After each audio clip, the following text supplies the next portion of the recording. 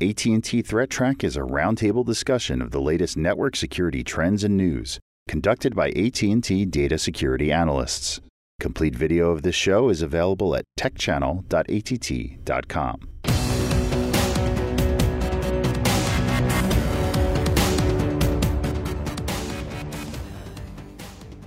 Hello, welcome to AT&T Threat Track for January 12th, 2016. This program provides network security highlights, discussion, and countermeasures for cyber threats. Today we have a special guest, Francis Cianfrocca.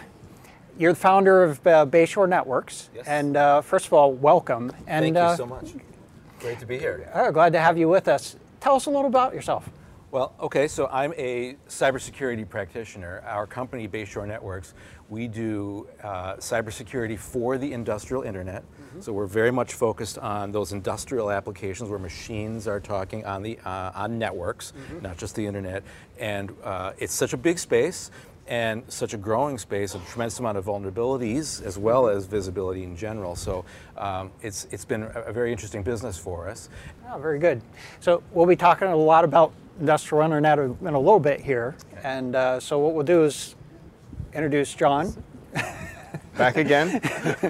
Welcome, Almost John. Every week, thanks. And online we have Jim Clausing. Welcome, Jim. Hi, good to be here. So, first thing I think is going to be particularly relevant.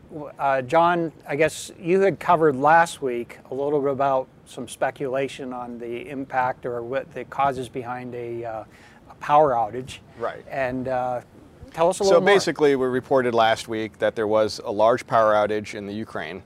Mm-hmm. And at the time, there was a lot of speculation that this looks like it might have been an intentional act, mm-hmm. Probably some malware in play where they were able to worm their way into their environment, maybe laterally move, and then take out the infrastructure that controls the power generator systems. Mm-hmm. I'm not quite sure all the devices involved there. SANS put out an article, which is actually pretty good. And one of the things I learned that I didn't know about SANS, they actually have a blog just for industrial control systems. So I thought that was interesting because I hadn't actually stumbled across that before, but it's ics.sans.org, I think, gets you their blog. In any event, there are a couple of quotes I grabbed out of here, out of this article, but it's better if you just take a read of it because they kind of go through some details. Mm-hmm. That would be too long to go over here. But based on their analysis, they assessed with pretty high confidence, looking at company statements, media reports, and some firsthand analysis that this was definitely a coordinated, intentional attack, which is kind of what we were theorizing it really looked like. Right. That the attackers demonstrated planning, coordination, and that there was some use of malware in play, and that they attempted to delay restoration by wiping the SCADA servers after they caused the outage, which is interesting. So there was some intentional destruction after the fact to at least make that power outage persist longer than maybe, not just simple rebooting the machine and have things go back to normal. Now, the destructive aspect, it was mostly just wiping machines and the control systems as opposed to trying to create power conflicts of some sort that would be... As far as I'm aware, I don't think they got into super detail of what actually was wiped, but they mentioned that some of the SCADA servers were wiped. And then one of the other things they mentioned here is that the attack consisted of three components: the malware, what that was in play that they leveraged in order to take control of the systems, but they think that there was some coordinated denial of service attack on their phone systems. So when customers were trying to call in to report a power outage, they couldn't actually get through. That's very evil. And we've heard of that before with other things. Some of these banking ones, they do like DDoS the customer's phone so that if you're doing a large transaction, the bank can't call the customer, things like that. But it's a little reverse in this sense. Now, just to be I don't want to be too skeptical about that concept, but I mean, it could be a lot of customers trying to call in at the same time. Well, right? I'm kind of wondering how many times they've experienced a case where 600,000 homes had a power outage, or organizations had a power outage, and what kind of call volume you might expect to get coming back, and what kinds of problems might exist. I mean, even I think the telephone company might have had some clogs that perhaps didn't get fully reported. Just speculating on that. It may not have actually been a denial of service attack, but maybe it was. So. And the last piece, or last component of the three that they included, which I thought was interesting, is that there was a missing piece of evidence in that they never really said, the power companies themselves never reported the actual cause of the outage, which I think is what they're speculating, because they didn't report, oh, you know, one of our generators had a failure or whatever, but like a normal expected kind of thing, that might be you know, more of some rationale as to why that this they might was. not be willing to admit the true cause or something along those something lines. of that nature. Now, there was some speculation that Black Energy might have been involved in this. There was, and they go into some detail in this write-up about that, and it's a little nebulous still about how all the various components interplayed and whether they were directly part of the attack itself. Because it's hard to say I don't think they have all the data from a forensic aspect of a timeline of events kind of thing that happened here. But they do know that, you know, there was Black Energy, there was the kill disk module that was in there. Whether those were actually used on these systems and to what degree, I don't know that they actually have the answers for. But it's like I said, it's a longer write-up, and it's kind of interesting, so I would recommend people check it out. Okay. If I understand correctly, Eyesight Partners came to a very similar conclusion in their analysis of the event, perhaps a little bit earlier. The guys did say, you know, Black Energy is tied pretty closely to, I can't remember the name of the group now, a Russian hacking group that I can't think of. We talked about them last week. It's right at the tip of my tongue. Is it? Anyway. And they said they wouldn't jump to conclusions still to say it was directly related to them. Yeah. And Black Energy. Is it Sandvine? But Sandvine? oh, something like Sandworm. Yeah. Sandworm. Yeah, that's the Sandworm. one, yes. But so they didn't, you know, say 100% it was these guys that did this, but they did. They talk a little bit about that in the article. So okay. It's interesting that point about Black Energy specifically as one of the elements of the vector space for this attack. It's basically file malware. All right, there are signatures that you can get out there. We incorporated some of them in our product that can recognize, you know, parts of that piece of Black Energy code. If you think about how ordinary malware gets infiltrated onto ordinary computers, the standard stuff, you know, the phishing attacks, blah blah blah.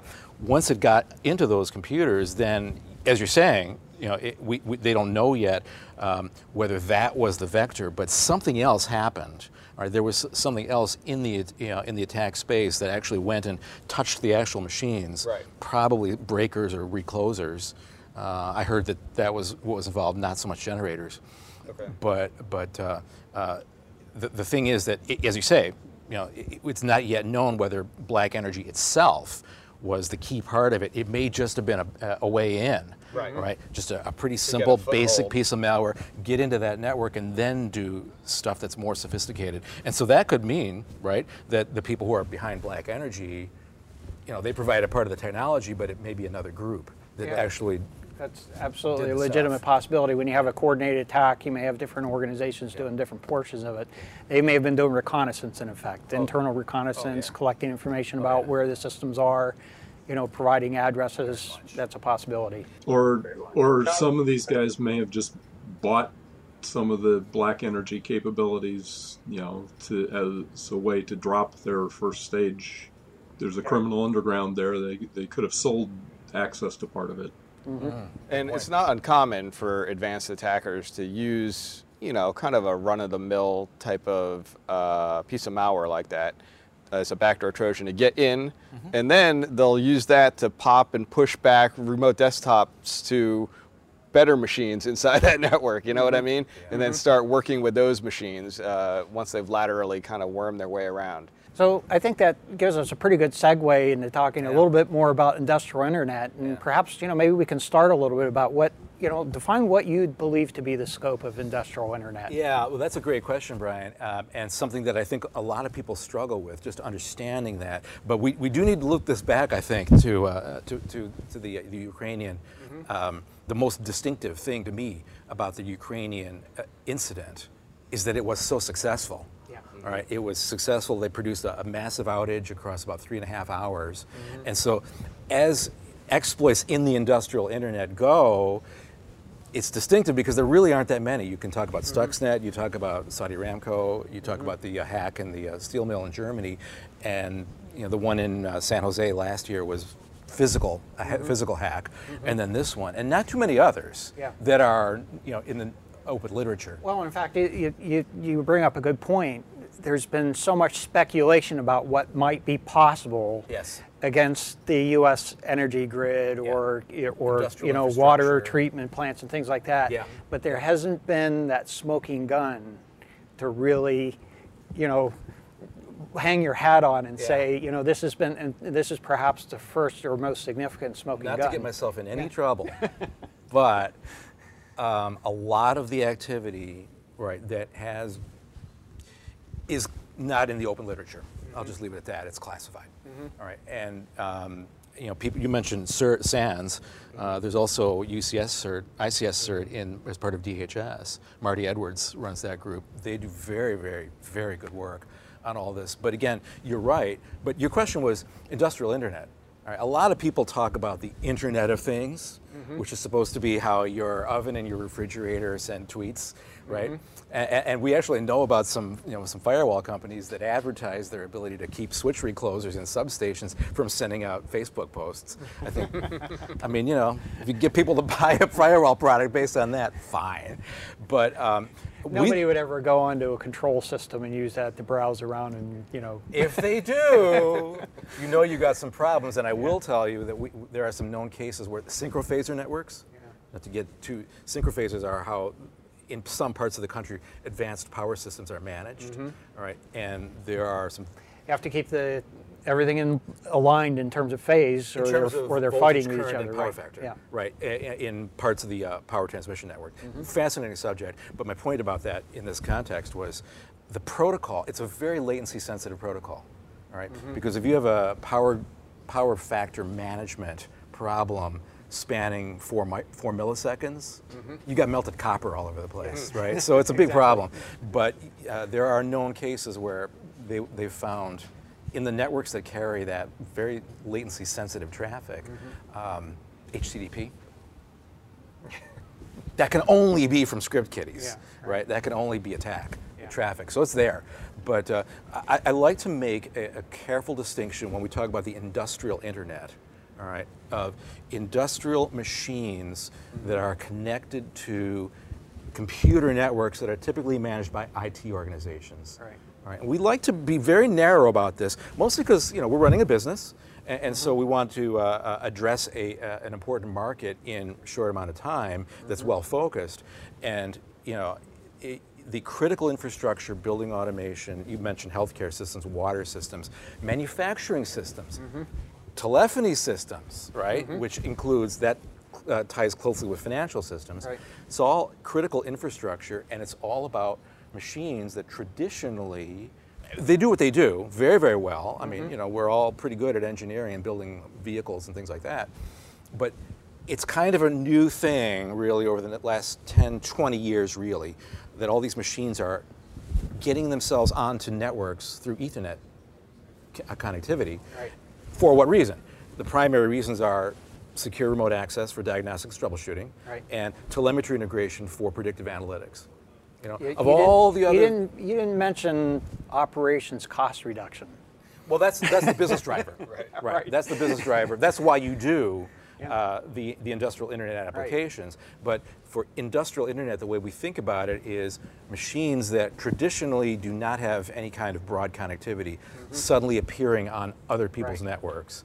And so the security challenge, the cybersec challenge with regard to that, I mean, the way I look at it, it basically comes down to network segmentation and line of sight enforcement, being able to see what machines are doing remotely, but not be able to write to them. All right, and so that gets you into, it's more difficult, to your question, right? Because it's a different way to approach cybersecurity than the traditional problems of inspecting network ports and traffic, the internet weather that we're going to talk about shortly. So there are content inspection and awareness of data models that machines use when they speak to each other, which are not terribly complicated, not terribly heterogeneous, but quite distinctive and different from what a lot of cybersec professionals are used to. That's an important part of the problem space. At the risk of oversimplifying the problem. That's not a bad thing to do.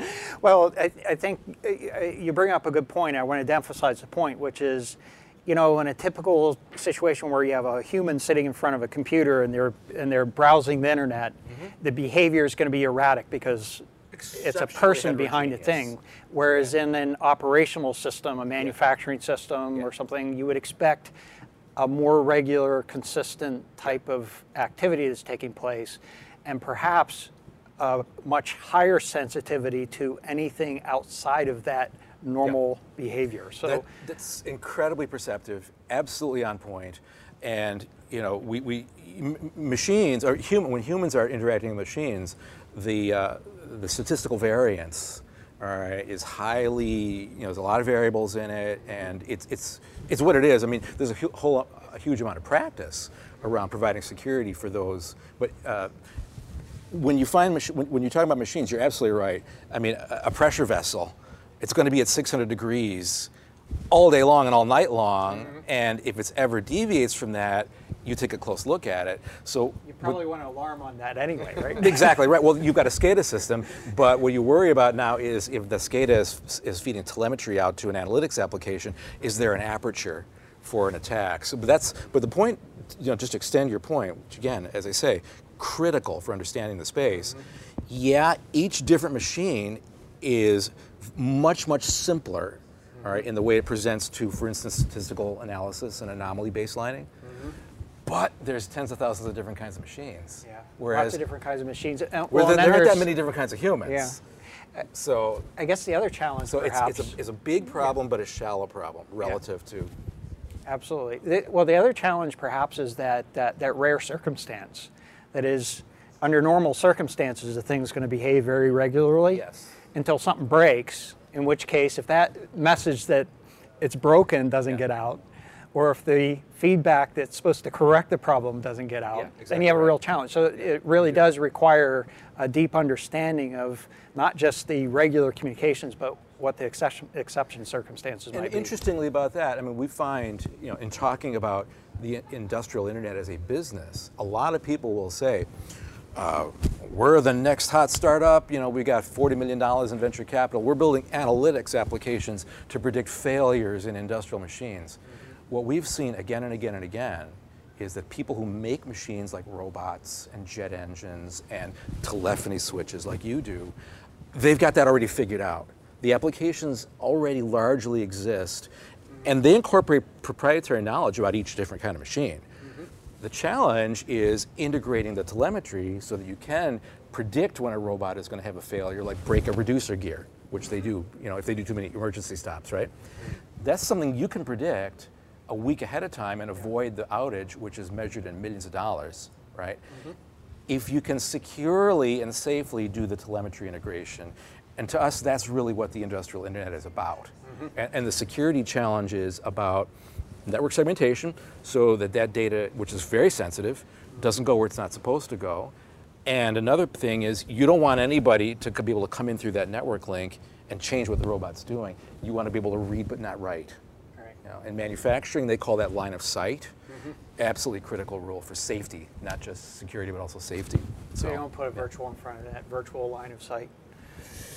Just haven't gotten that. Because it seems like that's the vogue thing these days, to be able to put the V in front of every function. Well, virtualize this. We like the word gateway because, again, you know, those industrial networks where the machines live, they're very sensitive for another reason, which is latency. Right.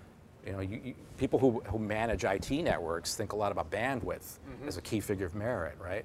The more bandwidth, the more throughput, the more valuable that network is. When you go to talk to a guy who runs a plant that makes, you know, vehicles, and he runs robots and torque tools and conveyor belts and paint machines, to him, 500 kilobits is a fast network. What he cares about is that each message going through there gets there within 10 microseconds of latency. Very different set of constraints. So that gets you, if that network has a touch point with an IT network, and somebody does a ping sweep, which sounds pretty innocent, standard tool, right, you can suddenly destabilize a lot of production, which is a very different kind of a challenge. So when you go to secure and you know, the industrial internet, what are the kinds of things that really, I mean, we talked a little bit about behavior analytics, but what are the how does one go about it, architecting or structuring the network or supporting? What kinds of little tips can be provided that help to get somebody thinking in the right direction? Again, connecting back to your earlier point, Brian, it's, if anything, not as complicated or deep a problem as the problem of detecting internet weather for human applications. What you really need to do is, again, as I said, just to repeat myself, network segmentation and line of sight. You're looking for things in the network that violate particular, not terribly complex rules, but you have to be 100% about them, right?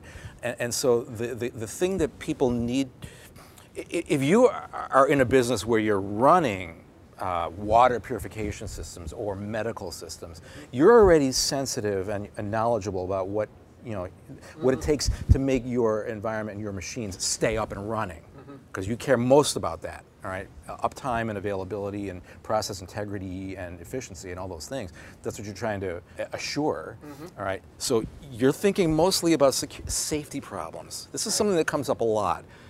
People who run industrial environments think about safety much more than they think about security, all right? When they think about security, they're like, yeah, it's not my problem. I mean, this network's closed off. The internet's out there. I'm in here. I've got, oh, wait a second. Somebody's got a wireless access point. Let's leave that to the side. But the mindset among production people is, I'm not going to let anything compromise the safe operation of these machines. And so that's what they're thinking about. And really, there's scale is an important part of the answer to your question, because example I love to give, what's a big company? You know, there's about 300,000 people who work for your company. I could take you to an auto assembly plant that has 50,000 connected machines in it. So if you're going to do things like firewalling or inspecting ports or that kind of analysis, you run out of scale really, really fast. So to us, a key part of the answer is what we call policy-based inspection. You know, being able to say things like, I want to enforce line of sight on everything going in or out of that particular network environment. And that requires that you have, you know, a filtration capability in the network that knows how to parse the machine, the different protocols that they speak, all that frowsy stuff that they use, the different ways machines talk to each other, and to recognize when you're violating a relatively small number of rules. All right, but policy gets you to scale much faster than configuration does. So that's another aspect. So when we take into account scale, you know, you have a lot of machines involved. It seems to me that life cycle becomes a significant factor. Absolutely. Oh, yeah. You can't just go out and just because you want to, you know, like we do, you know, we think about security patch from Microsoft security every patching. Tuesday. Right, absolutely. You cannot do that with a PLC in a plant or water filtration system or a sensor for a lot of reasons. Economics is one of them. There's just so many of them. You just can't go out and replace your entire factory. And there's another thing that I always like to give as an example, because I've seen this with my own eyes. If you're an IT professional or security professional, and you walk onto the plant floor, you know, you got your OSHA-approved protective eyewear and your hard hat, right? And you've got your patch. You're going to patch up a piece of firmware on a PLC or an HMI or other kind of machine. The guys, the men and women who run the plant, see you coming, and they don't let you in. Oh, they don't want you interrupting their productivity, right? More than that, in some places, like auto plants, you're violating union rules. Okay, you do not that can factor things too. Yeah, I mean, this becomes a major barrier. So the thing is that recognize, I think a lot of people fall down on this because there's a lot of talk about industrial internet security. Huge area. A lot of talk. Huge, but a lot of work too. But a lot of the work is coming from people who are strong and sharp and knowledgeable and experienced in IT and internet security. So they're thinking about securing endpoints and securing machines and doing patches and fixing password problems. It completely is not applicable to those environments. Right. That's a key problem. So for us, you know, we always think in terms of a gateway layer, which is partially virtual and partially soft, and those are the places where you put the kind of policy inspection that can, you know, give the right kind of safety enforcement and security enforcement, and now you're not trying to go and patch machines that no one will let you touch, and that have scheduled downtime twice a year, or maybe even once a year. So you're building a perimeter around, in effect, that helps to augment whatever's in place. Perimeter is a troublesome word. Yeah, you don't like that, right? I don't like that word What if because I put a V in front of it, virtual? yeah, we'll take the V better. But the thing is, it's pervasive. All right. Yeah. There's pervasive pathways into industrial environments and out of them. Why you're doing it? Secure remote access, predictive analytics, telemetry control. If you can control those through well-defined gateway points, then you have it's not a perimeter. It's not localized in topological space. It's pervasive, and that's why I don't like the word perimeter. It needs to be everywhere there's network, and to do that in an efficient, cost-effective, and manageable way is the real win. Right. You got to be able to do this everywhere, not just at a perimeter. Makes a lot of sense. So I mean, I guess we kind of started with the obvious reason why now. That this is really the shutting down. This is really coming to us. Ukraine. Absolutely. Yeah. So the significance, and I think you had kind of addressed it really way at the beginning. That is where these systems had tended to be separate in the past. They're being connected for all kinds of reasons, operational efficiencies, to be able to monitor more systems, be able to control more systems from a central place. Yep. And because of that connectivity, it creates the aperture presents itself. An additional liability from a security standpoint. Yeah. All right. Yeah. I think that to reiterate a point that we made there, you guys in your work, Brian, I mean, you guys are doing this every day. It's what you do all day long. You see all the attacks that are happening in the internet. I don't want to see all of them. You don't want to see. Well, no, that's a good point too. A lot of them are noise. And they're an awful lot. A lot of them is just noise, and some of them are interesting. In the industrial and critical infrastructure space, which I think people are focusing attention on, the potential for massive civil disruptions, geopolitical disruptions connecting to the instability in the world, right? Again, we haven't seen too many of them yet. I think you, just to re-emphasize a point that I think you sort of, I wouldn't say stumbled on, but sort of brought up to emphasize that. Well, you point out that they're proprietary. Yeah. And I think that's an important aspect of this. That is, most of the attack activity traditionally has been against what are generally, published protocols. Right.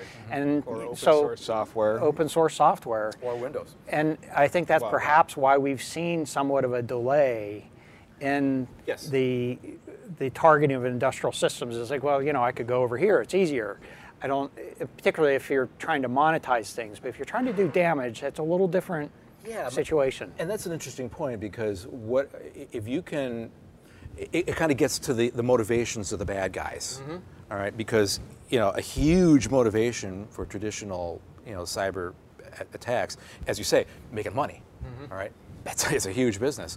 If your objective is to figure out how to shut down the power system in Ukraine, you more than likely, or at least to a greater extent, are interested in things like blackmail or geopolitical instability. Right. You're a state actor, all right? So I think it's really important to understand for people that, there's a lot of scare talk here. I'm giving you a lot of scare talk, but because the attack surface, to use that jargon word, is extremely broad, okay, but really quite shallow, because if you can figure out how to bust a Siemens centrifuge, all right, destabilize how it works, or a FANUC robot or something like that, it's not the same as finding a 0-day in Windows that makes the whole world vulnerable, right? You've got a few places that you can take that exploit, and they have to be places where you have another way in, past the air gaps. Right.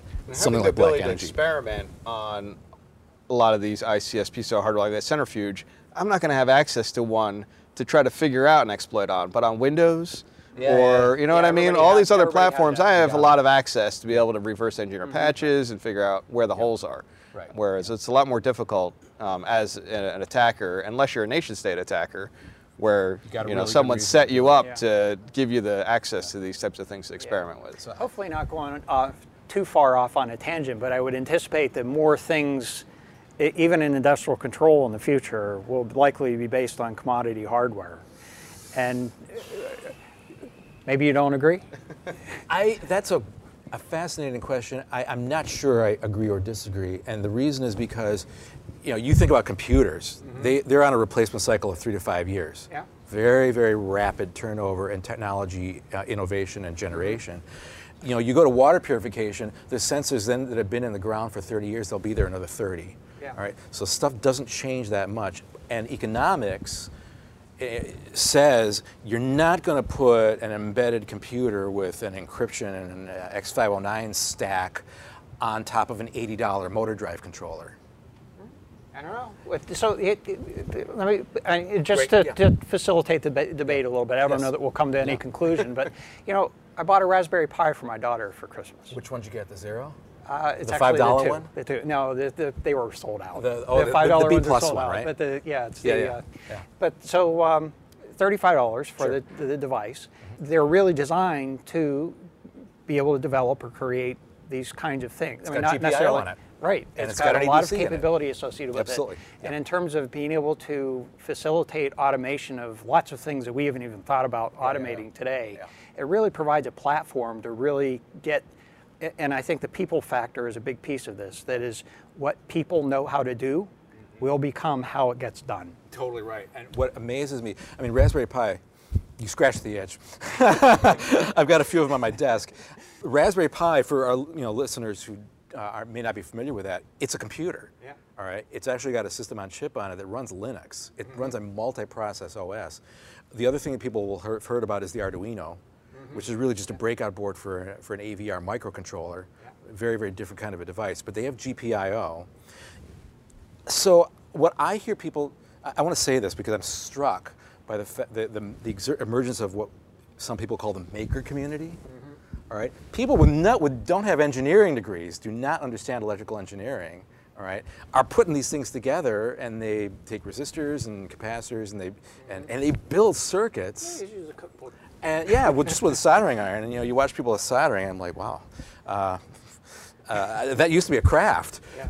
But my point is that you're right. I think there's a tremendous reduction of the barrier to building things that are more connected. The other side of that coin, which I think is important to stress, I would never use a Raspberry Pi or an Arduino to control like a quarter horsepower motor. You pointed out the safety factor earlier. That's not it. It's galvanic isolation. Oh, okay. All right. When you have, that's just disciplined industrial engineering. If you have a PLC, all right, it's got two Ethernet ports on it, all right, because it's going to be part of a digital linear ring. It's talking to a computer network, a control network. It's also got a bunch of RS-485 ports or 24-volt connection points where you talk to motor drive controllers or other equipment. If you look inside the device, the professional ones, all right, the real industrial equipment, they're galvanically isolated so that you can never have a spike from a burnt-out motor winding go back up and burn out a computer. Right. Okay, so a Pi does not have that. Yeah, absolutely. All right. So, so I think it's sort of it fits on either side of this. We're going to see influences from both directions. We are, absolutely. And yes. I think what I was kind of driving at in terms of a point is that the complexity is going to go up, the potential for issues is going to go up, our need to be able to put protection measures into place is going to go up along with it. Yeah, and again, it's a scale problem. Because how do you, it comes back to risk management. It's never 100%, which I think makes a lot of cybersecurity people uncomfortable because they want a 100% solution. With industrial machines and industrial production, you're talking about process integrity. Safety is non-negotiable. Safety is never negotiable. Right. You can never have a machine do damage to people, personnel, or the environment. But everything else is risk management. Right. You got to get to 98% without spending billions of dollars. And that is a new area for cybersecurity professionals. All right, it's quite different in techniques and practices from classic cybersec. Absolutely true. All right, very good discussion, thank you. So let's take this over to Jim. And Jim, you've been waiting patiently here. I don't know if you have any comments to share with us at the moment. No, I know it was an interesting conversation on the topic that I don't know a whole lot about, so I was enjoying listening. Oh, great. But I think you were going to tell us a little bit about some, I guess, problems with MD5 and where we should be going and OAuth security flaws. So take it away, Jim. The first thing that I wanted to talk about was basically a paper put out by a couple of researchers in France for the Network and Distributed System Security Symposium that outlines a relatively new class of attacks against TLS, IKE, and SSH based on the weaknesses in MD5 that we've talked about on this show a number of times, and by extension, in the not too distant future, the weaknesses in SHA-1 will probably also yield equivalent attacks. These guys call their attacks sloth for a number of reasons, but basically it's the problem is with the signing of the encrypted packets, and there are some folks who are saying panic, and there are some folks who are saying, well, it's not really practical at this point, but what's not practical today could very well be practical in a year or 6 months. The issue has to do with when we went from TLS 1.1, the signature algorithm was a concatenation of MD5 and a SHA-1. In TLS 1.2, they added some flexibility. Basically, the idea was to allow the newer hash algorithms, the SHA-2, the 256, 512, eventually SHA-3. But in the process, they also allowed just plain MD5, and that's where the weakness really got introduced. It does, at this point in time, to successfully use this attack requires the bad guys to be able to either man in the middle or get the victim to authenticate to a server that the bad guys control, and then on to the server that where they want to steal the information. And there's actually a really good write-up by the authors. They have a blog post that explains it on mitls.org. So if you want to look at the diagrams that show how the man-in-the-middle attack works and all of that, but basically it is one more indication that these old hash algorithms, we really need to get them out of our crypto protocols. The RSA MD5 should not be used to sign anything anymore if you care about the crypto. So Jim, haven't most organizations stopped issuing certificates that are based on some of the older hash algorithms? Yes. In fact, here at the beginning of 2016, a number of the browsers stopped accepting new signature, new certificates signed with SHA-1. That actually resulted in some breaking some things when Firefox did it just last week. But there are still existing. Basically, what the browsers did is they would stop accepting new certificates that were signed with MD5 or SHA-1, but they haven't gone back and stopped accepting old certificates, because some of these certificates have longer lifetime. So trying to actually get the old ones out of the system takes a while. Right. So these are the root certificates that are in the browsers, and sometimes they think they have a 10-year life cycle. Is that correct? Yes, some of them have pretty long life. Right. So, getting them out is going to take some time, but you need to set up your servers to you want to make sure that your new certificates are not using the old ones, and you want to start setting up your applications and your servers to stop accepting the old ones, because part of the problem with TLS 1.2 is the client and the server could negotiate whether they would accept those signatures. Mm-hmm. And that's one of the other reasons why these guys called it sloth. They said it was a not so subtle reference to the laziness in the protocol design community in not getting these legacy crypto algorithms out of there once they're known to be broken. So, because MD5 we've known it's been broken for over 10 years now, and SHA-1 for about 7. They got rid of MD5 signed certificates a while ago. The browsers are now getting, stop accepting new SHA-1 signed certificates, but getting the old stuff out takes some time.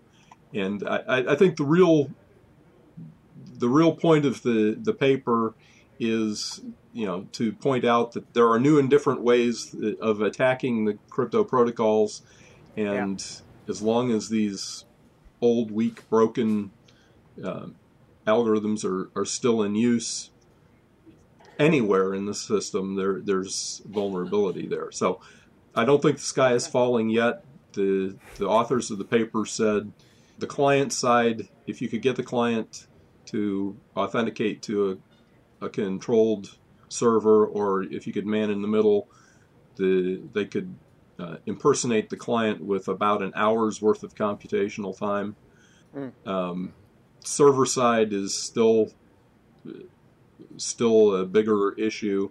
So it's not that the sky is falling and this is going to be a useful attack tomorrow in most cases, but the fact that it's down to an hour on commodity hardware means with custom built hardware, and in the not too distant future, give it 6 months or a year, it will be practical. And so the attacks against the other parts of it, the server side attack or the IKE or SSH, those are based on SHA-1, so it'll take a little longer to get to that, but you need to get these old broken algorithms out of your crypto systems. All right, out with the old, in with the new. So OAuth security flaws, I understand there's some things there too? Yeah, this was another one, and I noticed the announcement of it this week. OAuth 2.0, which is one of the most used single sign-on setups in the web. Facebook, Google, GitHub all use OAuth to do single sign-on. A couple of researchers out of Germany did a formal analysis of OAuth 2, of the standard, and they discovered 2 previously unknown attacks that could break authorization and authentication in OAuth. Fortunately, they have found solutions to them, and the OAuth 2 folks are incorporating the fixes into the standards and into their products. But basically, there were a couple of significant issues here that could have allowed impersonation, faking authentication. Yeah, so I know we were talking a little bit about this before the show, and I think Francis had some thoughts of your own on this. Well, I think that in regard, OAuth, as you say, Jim, is one of the most important protocols for single sign-on, and basically brokered identity. I mean, the whole problem of knowing who you're talking to, right, in any kind of an application, again, as a scale problem and manageability. And anytime you find a security problem, you have to balance the cost and the potential for errors that come with remediating it with the actual security vulnerability. And I was talking about it before earlier in the context in my world on the industrial internet side. The whole area of machine identity is completely undeveloped. Right? I mean, you think about machines, robots that make cars. Right. There's never been any need for them to have a cryptographically robust authentication mechanism. And they're terrible at typing passwords. I'm not sure. I think I've seen really, really big robots that can place little electronic parts with sub tenth of a millimeter precision. So they're pretty good they've gotten good. But my point is that if you're going to integrate large environments of that kind of machine, heterogeneous machines, not just robots, but all the other machines that are next to them, and integrate them with sensor systems that are doing analytics, you need to know who's on the other end of the line, and it's providing a robust, cryptographically secure authentication mechanism, to go along with the authorization and everything else you're doing, is a key gateway function. That's an essential thing that we're just at the beginning of thinking about. Yep. The fact that OAuth, as you say, Jim, is kind of been, and I'd love to get, if you have time, I'd love to hear, because they did a formal analysis in Germany, and I'm just wondering if you have any insights on the mathematical rigor that they use to come up and say, we found 2 problems, plugged them, the rest of it's pretty good. Yeah, and I have not seen their final report or anything, but yeah, they did find these 2 that they said were significant. The fixes are in the process of being incorporated into both OAuth and OpenID, which is based on OAuth. I think at least important here is again, this is another example like we've seen with OpenSSL. The big thing in 2014 actually was the big year for OpenSSL problems that really made us cringe, that we're still seeing in very fundamental internet tools findings of basic, they're hidden, but there's still basic flaws in the implementation that we need to basically be prepared to accommodate. Did you observe, to that point, with Heartbleed and the other one, I forget the name of it now, that came up a few months later. Mm-hmm. The thing that really got everyone's attention is it was a bug, a classic programming bug that had slipped in years earlier, and there weren't enough eyeballs on that code base, even though everyone in the world uses it. To find it, and once somebody looked at it, there it was, and it wasn't a difficult fix. So as you recall, during that year, 2014, somebody, and I forget who, and I wish I could give them the credit, but somebody funded a couple $1 million for a consortium of people to start looking at that code. I don't recall the name specifically, but it was around the Linux Foundation to actually build an effort to review OpenSSL and start looking at some of the other things that are part of that. Widely used. A part of the distribution, but had been built outside of the Linux structure and needed to be evaluated for their security. Right. Yeah, exactly right. Yeah. So it's a very important development, I think, in the open source community that probably needs continued bolstering to be able to make sure that has the robustness that's necessary. Yeah, just because we depend on all this stuff, and so, and it's not like it's hard to do analysis. It's hard for me to do that kind of analysis. But remember what Eric Raymond said. It's like any problem with sufficient eyeballs becomes a shallow one. If you get the right people looking at it, and enough of them, it can be done. Right? Yeah, Absolutely. So, all right, John. Thank you, Jim. And John, let's go to you. We'll take a quick look at this next topic here. And so this is there's a kind of a free foundation project called the Let's Encrypt project, and they were really founded because their goal is to provide free SSL certificates to site owners, on the premise that if browsers are talking to websites securely, that's a lot better than using regular HTTP that can be intercepted and viewed, especially if you're hotspots or Wi-Fi, things like that. My pet peeve is the tendency to try to use a self-signed certificate and call that security. Because, ultimately, if you don't know who you're talking to, might as well not encrypt it, right? Right, It right. could be encrypted just to send it to the bad guy. So that's one of my, I guess, little things. If you give them opportunity to forge a certificate, it really does no good. So sorry for the divergence. In any event, so the Let's Encrypt project, if you can show that you are in control of a domain name, and they have some ways that they go about this. They even have some automated ways to do it. So you don't have to interact with a human necessarily to validate that you're actual real person.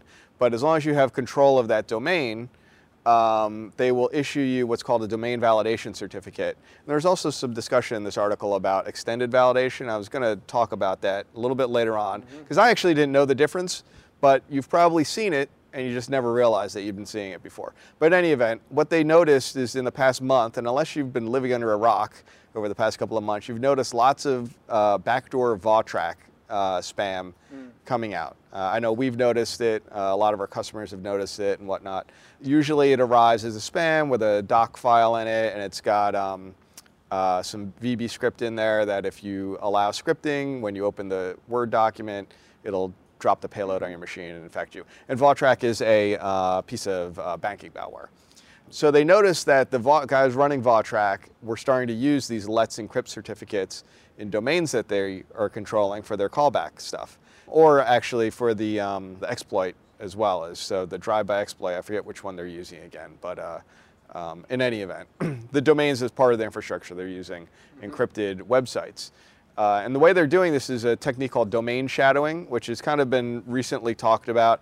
And basically what it means is if I'm an attacker and I can pop your web control panel for your website, usually in those web panels, there's the ability to add domains. So if I can get into your web panel, I now kind of have control of your domain because they give you the ability to add subdomains. So I might make, you know, mybotnet.somedomain.org or whatever, you know, that is in there. And then I go to Let's Encrypt and say, hey, can you issue a certificate for mybotnet.somedomain.org? And they say, sure.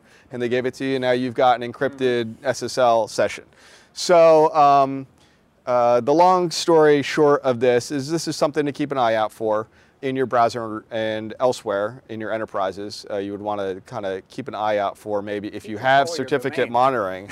What's that? Keep control of the domains. Yeah, first of all, well, that's one thing. You know, if you are a site owner, you should really carefully protect your website control panels. CAs should also be very willing and capable to respond when they get reports of websites or certificates that need to be revoked.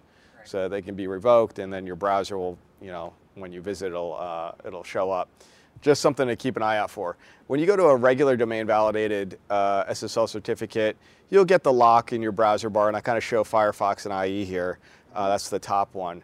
When you go to an extended validation SSL certificate, it will be green, and they'll usually in Firefox it'll print some little description of who it's signed as or for, and in IE it'll be a big green background in the title bar there. An extended validation just means that they've gone through a lot of extra process. There's still process for domain validation, but for extended validation, it means that they really do want to talk to you on the phone. They want to go through a bunch of other things. And I think Symantec is one of the big SSL certificate providers that goes through this extended validation process. So that's something visually you can keep an eye out for. It's a good thing. Yeah. However, that being said, lots of big organizations, big websites that you visit, use regular domain validated certificates. So you don't necessarily assume that that's bad if it's a domain validated certificate, but if it's an extended validation, then you really have a lot better confidence that this is for sure. A lot of your banking websites will have extended validation on them.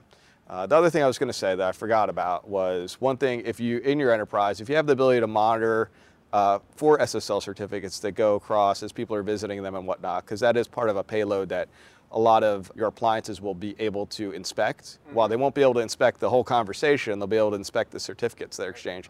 You can look for these Let's Encrypt ones, and that might be a good indicator of, well, maybe I need to look at this activity. Is this legit, or is this rogue? Do I have someone who's compromised with VAWTRAC or something else? Well, you should probably do the same for self-signed certificates, right? Right, self-signed certificates is another good one. Although you'll probably get a lot more false positives with that right now. But in any event, just quick observation. I'm sorry, would you say that organizations that do their own, run their own CAs, because a lot of the most security sensitive enterprises, like military contractors, defense contractors, they'll say, well, I got to run my own CA. I'm not going to trust VeriSign, I'm going to do it all myself. Do they have more exposure? Because you're talking about a level of awareness of this class of attack that adds to their burden, adds to their workload. It's one more thing that they need to be concerned about. And the fact that they're doing it themselves as opposed to buying certs from a provider that does it all day long, does that create any additional or incremental vulnerability for them?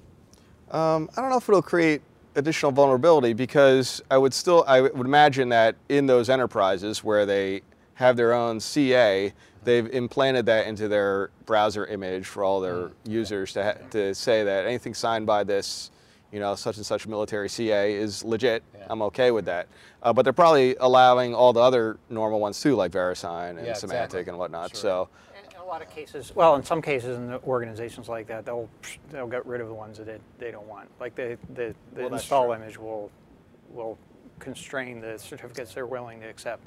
I think that's a classic buy versus build question. It all depends on your level of commitment to be able to do the job yourself and to be able to do it at least as well as if you were to outsource that. And maybe the size of your organization. If you're going to be signing lots and lots of certificates within, and it's really kind of a local problem in your network for various websites, and a big enterprise, then maybe having your own CA makes sense. But if you're small, right, you might not have as much need for that. Okay, let's take a look at the internet weather for the last week or so here. And first item here is scam probes on port 11101 UDP. We're looking at the last 30 days of activity, and this port just kind of came out of nowhere. It has some characteristics that are similar to P2P, and we'll look at the geographic map in a moment here. But John, you took a little bit of a look at this. I did. It looks like BitTorrent type activity. It's BitTorrent distributed hash table, DHT protocol. We've seen a couple other ports last year, and I can't remember which ones they were, doing similar types of behavior. And I don't know why we see these, like, all of a sudden spikes in activity on these ports for that. I don't have an explanation for that yet. I yet. have a feeling it's something that's sort of shifting around to perhaps evade some type Maybe, of but with the way DHT works is I'm kind of like spewing out to the world saying, hey, are you sharing this info hash for this, this file? And if somebody answers, they say yes, and then you start talking to each other. So it's a peer discovery kind of thing, but you would think that there would be a more normal port that's more static that I'm going to look for. So I don't know. That's true. But in any case, the geographic map of this is actually kind of interesting. This is a case where a significant concentration in the United States, South America, and in Europe, but very little in Africa, and certainly not in Asia. And considering that it's very rare that we see none in other places. But what's even more interesting is it appears that for the most part, the other end of this is actually almost exclusively China. So there appears to be some sort of a bias there. I think we had speculated, or it was a little beyond speculation, that some of this activity that we had seen in the past around this had to do with sharing some content. I don't recall specifically which direction it was going, but I thought it was actually Chinese language content coming to these users. But I had seen lots of other various things. There were other things going on. Because I did take a bunch of the info hashes at one point and then said, okay, let me go figure out what these are. What are they looking for here? Right. And you can find the file names, because you can go up to like BitTorrent and plug in an info hash and get the file that it actually maps back to. So in any case, to cut to the chase here, if you see this type of activity, we're not aware of it being actually malicious, but it certainly appears to be sharing content that probably shouldn't be shared. And on top of that, it does certainly have some bias. So I would treat it from an enterprise standpoint as it's suspect at the very least. In fact, if you're allowing these odd ports like 11,101 UDP through your firewall, you probably should review your firewall policy and rethink that a little bit. And if you watch the show and you know exactly what this is about, write us a note. Certainly, feel free to share it with us. We look forward to user input on this. Next item, scam probes on port 52367 TCP. I didn't find a real strong association for this particular port, although I did find some references to XSAN, that is basically a file system That's Apple's storage area network. So I'm not particularly familiar with the equipment that this is associated with, but apparently there is a third-party vendor that's provided a product set that is compatible with Apple for storage area networks. And so it appears that this port is associated with that. There's a single address probing this port, happens to be coming from Russia. It did not look like it was necessarily a research organization, so I would treat that as somewhat suspect in behavior. That has been going on for several days now. So if you see that sort of activity, or certainly if you are using storage area network technology associated with Apple, you might want to take a look at that and see if there's something you should be paying attention to from a security standpoint. Looking at the top 10 most probed ports, this is specifically from yesterday, January 11th. Top of the list is we've been normally reporting port 23, and then we see following that 53413 UDP. That's the Netis router backdoor port that we've been reporting for several weeks now. We'll take a look at both of those as we continue through this a little bit more, and also look at a few others here. Port 80 TCP following that, 22 TCP. We have seen some mild surges of scanning activity on port 22. Again, generally looking for to do brute force password guessing, which isn't necessarily even very brute force, generally looking for default passwords. Port 53 UDP, generally associated with reflective denial of service attacks. That seems to be on the uprise. We talked a little bit about that last week. 445 TCP, yes, there's still configure out there, and there's also password guessing against Windows file systems, or file sharing. 443 TCP, the partner to the port 80. 3389 TCP, we're going to take a quick look at that one a little bit later, and we're also seeing, it seems like a little bit of an increase in port 123 UDP, that's network time protocol being used in denial of service attacks. And then last but not least here, 1911 TCP, that is generally associated with a research organization probing a port. John, do you happen to recall what that specific port was? I think it was a... I don't remember. It's actually an industrial control system. It is. Of some sort. So, I can't remember the name of it now, though. If I had been thinking clearly, I would have probably brought that to the table here. So, looking at the most sources doing that probing, port 23 is a big portion of it, but we've seen it as taking a bigger portion of this pie, followed by 53413. Now, this is one where that port is taking a big part of the pie here, relatively speaking. Again, we'll take a look at those a little more closely here. And then I guess the only notable one that I'll point out here is port 21 TCP, that's FTP, that moved up 7 places in the top 10 ranking. Oh, no, you're right, 7 places, sorry. So looking at the number of scanned sources, this is so this is the number of scanned sources on port 23 TCP Telnet for the last 90 days. Relatively flat, not a significant change in terms of the number of sources doing that probing. I think it is sort of interesting to point out, see there's a little drop in activity that's here. Make a note of that. We're looking at 90 days of activity, and we're going to, I think, see a trend associated with that. Looking at the number of probes on port 23 TCP, we had reported on this last week. It had just started a significant increase in the number of probes that were taking place on port 23. Again, this is a brute force password guessing, generally against home routers, security surveillance, camera DVRs, some low-cost consumer devices that expose themselves to the internet. Again, we see that little drop in activity that's relatively recent. Now, when we look at port 53413 UDP, this is that backdoor where they can basically send a packet that has some scripting information in it that basically tells the device to go and download some scripts and basically become part of a botnet. Again, in this case, we see that same little drop in activity, which to me tends to lead me to believe that there may be some alignment or some commonality in the command and control associated with the botnets that are scanning for port 23 and at least a significant part of it, and a botnet that's scanning for 53413. So there may be a relationship there. One of the things that we think about a lot with Telnet, with port 23, is medical devices. All right, there was that well-known hack related to a medical infusion pump, and they're internet connected. all right, that doesn't have a strong password on it. And so it's interesting that the route into a lot of home and deployments of industrial, this kind of consumer IoT equipment, I can see your thesis that those are linked. Makes a lot of sense. Yeah, in fact, well, even on top of that, one of the significant concerns here is that we tend to think of these home routers as the security perimeter of our home network. Yeah, and when they have back doors in them, when they have vulnerabilities, in fact, I don't have the graph here, but what we've seen is on some devices of port 22, sometimes there's like a Java scripting attack against it that you can, or maybe a cross-site scripting against the device where you can get it to open up ports to the internet.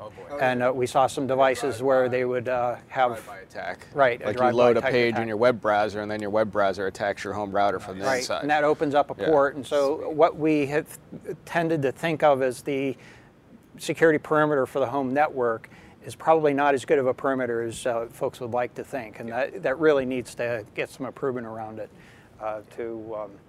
so that we can gain some additional confidence in that. Looking at the number of scanned sources on port 53413, we did see a surge in that activity. I think this was just yesterday on the 11th.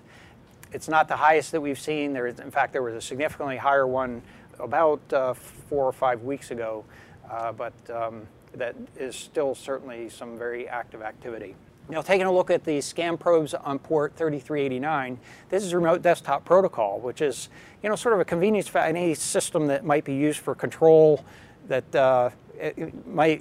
is something we certainly see for point of sale registers.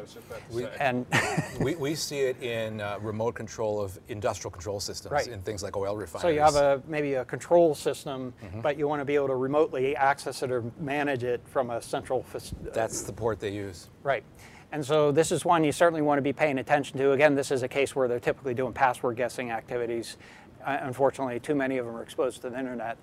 This is a case where we're seeing, over the last 180 days here, we're looking at 180 days of activity. You can see a very subtle sort of increase in the amount of activity that's taking place, which is a little bit of a troubling trend. We've seen pretty steady about 2,000 unique source addresses that are doing that activity. That is at any given time. So it is certainly stuff that's continuing as you go. So that's our show for today. We'd like to thank you for joining us. If you'd like to get in touch with us, you can email us at attthreattrack@list.att.com. And you can find the ATT Threat Track program on the ATT Tech channel. It's on YouTube as well as on iTunes. You can follow us on Twitter. Our handle is @ATTSecurity. And Francis, do you happen to have a Twitter handle? I think Evan, our Twitter for it's BayShoreNet. Is that right? @BayShoreNet. Thank you for the plug. BayShoreNet. Yeah, absolutely. So if you have any comments to share with the Twitter audience, we certainly welcome that. So Francis, I'd like to thank you for joining us today. Very good conversation. Thank you. I appreciate it very much. Thank you, John. Yep. And thank you, Jim. I'm Brian Rexroad. We'll be back next week with a new episode. And until then, keep your network safe. The views expressed on AT&T Threat Track are those of the participants and do not necessarily represent the views of AT&T or any other person or entity.